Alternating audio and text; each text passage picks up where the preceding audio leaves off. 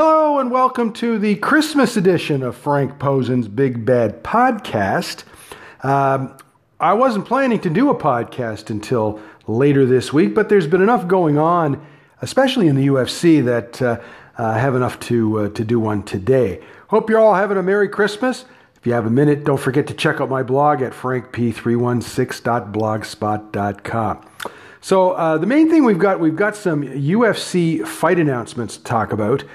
First of all, from late last week, Andrea Lee announced on Instagram that she will face Ashley Evans-Smith at UFC on ESPN1, February 17th at the Talking Stick Resort Arena in Phoenix. Now, originally it was announced that Lauren Murphy was going to be doing this fight, but she has pulled out due to injury. I understand she's having surgery of some sort.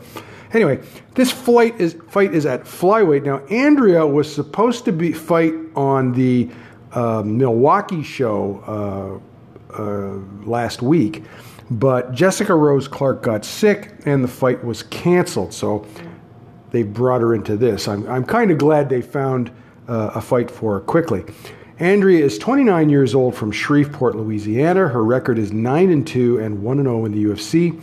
She is a former LFA champ and an Invicta veteran. Of course, she's been in the news recently after her husband and coach Donnie Aaron was charged with domestic violence. I think he's still at large. Now, I don't think Andrea has changed camps because they have other coaches there, and Andrea's best friend and teammate, atomweight fighter and Ryzen veteran Andy Nguyen, lives with her. Now, Andrea is popular because of her sex appeal and charisma. She is a mid-card fighter at this point because she hasn't beaten anyone good yet, and she's lost to a couple of fighters who are pretty good. So, she's gotten by on her looks so far. I'm not sure she's all that good a fighter. I mean, I don't think Ashley is a whole lot better than who she's beaten previously, but the main thing is the UFC found her a fight reasonably quickly. Now, the other two fights that were announced are for UFC 235, March 2nd at the T-Mobile Arena in Las Vegas. Now, the first one is a big fight. This is going to be Holly Holm versus Aspen Ladd, and that's going to be at bantamweight. Holly's last two fights were at featherweight. And as shallow as that division is, I am surprised that she is returning to bantamweight. Now, her win over Megan Anderson was very impressive, and I don't think it would take much for her to get another title shot at featherweight. And this fight is very tough for her. Okay, Aspen is 23 years old. She trains at MMA Gold in El Dorado Hills, California. Her record is 7-0. She's 2-0 in the UFC. I've had my eye on her since she debuted in Invicta. And I like that Aspen finishes fights. You know, has finished 6 of her 7 fights, and in her last fight, she finished Tanya Evinger in the first round. And Tanya Evinger is a veteran fighter. She's really good. I mean, I guess you could have called her a gatekeeper, but, you know, that was by ground and pound, but she's also won by submission. Now, for a 23-year-old, she's a very mature and poised fighter. Some might say that Holly's experience could give her an edge, but I think Aspen's quickness could tip the scale. So we'll know early on if Holly can keep up with Aspen. If she can't, this won't last very long. So I would expect the winner of this fight to get a title shot. And I really like Aspen's chances in this fight. You know, she likes to finish, and that's the most important thing as far as I'm concerned. Okay, the other fight for this that's been added to this card, Adam Hill of the Las Vegas Journal-Review reported yesterday that Macy Chiasson versus Gina Mazzani has been added to UFC 235 March 2nd at T-Mobile Arena in Las Vegas. Now, this fight is at bantamweight. Now, that's interesting because Macy won TUF 28, which was for featherweights. Now, she's 27 years old from New Orleans. She's 3-0 and 1-0 in the UFC. Now, all her fights have been at featherweight, and she has fought most of her amateur fights at 155. Okay? So why is this at bantamweight? Well, I assume the UFC wants to keep her active while they figure out what to do with the featherweight division. My guess is if Cris Cyborg leaves the UFC after her contract ends later this year, she has, after this Saturday's fight, she has one more fight left on her contract. Okay?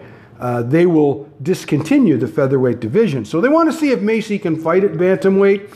I liked her when I saw her in Invicta, so I was not surprised that Macy won TUF 28. I picked her to win. She's 5'9", which is tall for a bantamweight. Gina is 30 years old. She trains at Extreme Couture in Las Vegas. Her brother, Dave Mazzani, is an EFC champ. That's that company in Africa. And both are also pro wrestlers, and they frequently work as a tag team. Gina's record is 5-2 and 1-2 in the UFC. After an unsuccessful tryout for TUF 18, Gina got into the UFC as a late replacement, February 2017. She is not a UFC caliber fighter. So the main thing about this is we don't know if Macy can make 135 or if she will be the same fighter at the lighter weight, and I guess we'll find out. And again, I have said all along, okay, that there simply aren't enough featherweights to make a decent division. And we saw in TUF 28 that most of the fighters who were on that show were either bantamweights or they just weren't any good. And if you think they weren't any good, you should have seen the bunch that tried to get in, okay? They were worse. So, and the interesting thing is that Macy is actually a legit featherweight. She has never fought at bantamweight, unlike with Pannie Kianzad, who we all knew once TUF 28 was over, she was going to go back to bantamweight. You know, she's fought at both. So there are fighters that can fight at both. But the problem is, if Cris Cyborg leaves, there is no point in keeping the division around. Okay, because all of these fighters that they've hired at featherweight can also fight at bantamweight. Well, we'll see about Macy, but I have a feeling she'll be okay. What, do you think Bellator is any better? No, they're just as bad. Once you get past their champ, Julia Budd, it's just awful. Look, at 145 pounds has always been a weak division.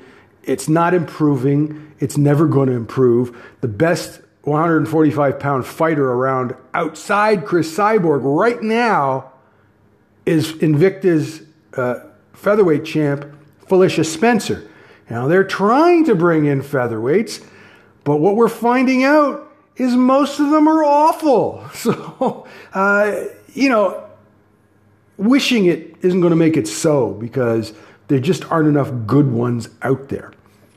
Okay, on a couple of other notes, another UFC note that, as you probably heard over the last couple of days, this Saturday's UFC show is moving from Las Vegas to the Forum in Los Angeles because they were unable to get Jon Jones licensed in Nevada.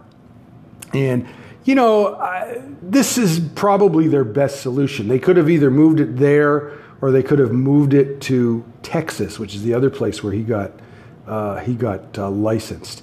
But the problem is, they had canceled the UFC show that they were supposed to do at the end of January. So I don't know when they're going back to California next. So really, despite the inconvenience mostly to fans, which is unfortunate, this was probably their best solution, because I don't think they're going back to California for a couple of months. You say, save it for the March 2nd show in Vegas. Well, we don't know if he's going to get licensed in Nevada, because, it was inconvenient for them to meet and license him. Okay? Now, what about the Brooklyn show? What? Who knows if he can get licensed in New York State? Nobody knows. He got licensed basically two places: California, Nevada.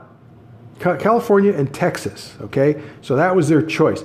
Now, I'm not going to comment on his positive test because of trace amounts of an old steroid or whatever the heck it was, because I just don't know enough about it, okay? And I don't think really anybody knows enough about it to comment on it. But what the USADA has determined is that, scientifically speaking, it's not a new result. It's a kind of a residual from when he did have foreign steroids in his body.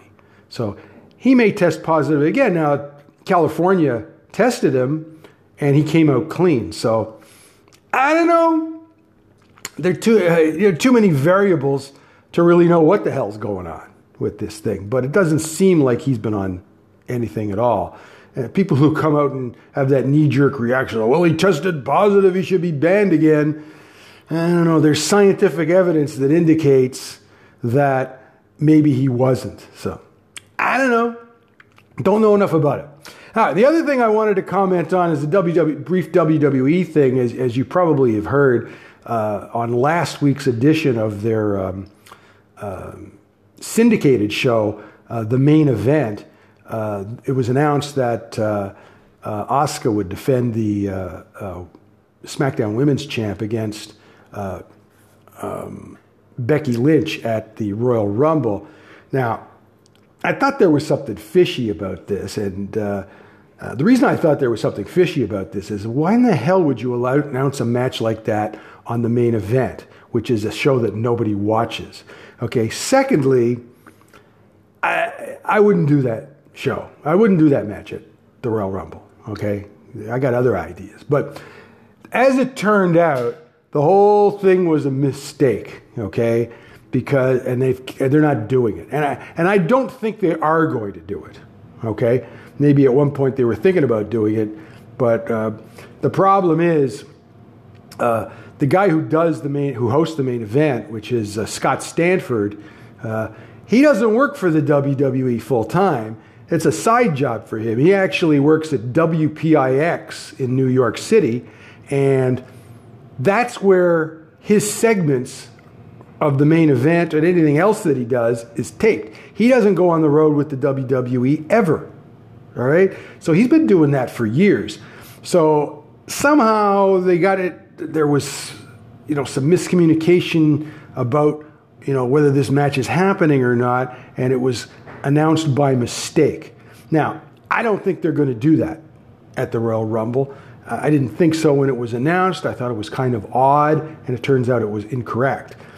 I don't expect them to do that match, because I think what they're going to do is have Becky win the Royal Rumble and then face Ronda Rousey at WrestleMania. But I didn't really expect that match to be the real thing.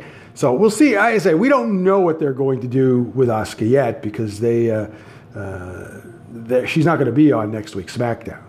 On tonight's SmackDown. So she may very well be on next week's show, because she is on the house show loop coming up. Okay? Now, that's it for today. As usual, don't forget to check out my blog at frankp316.blogspot.com. My song of the day on my blog is actually a jazz Christmas track by Dexter Gordon called Have Yourself a Merry Little Christmas that Dexter recorded back in 1980. So that is definitely worth checking out, because Dexter's was a fantastic musician. Okay, likely be back this Friday for my preview to this weekend's UFC show, and also Io Shirai is on tonight's NXT, so I will probably have that match on my blog as well. So if you have any questions or comments that you want to leave on the podcast, you can do so, and I'm more than happy to answer any questions. You can subscribe to the podcast at Google Play Music, Google Podcast, Spotify, and iTunes. Have a Merry Christmas. We'll talk to you on Friday.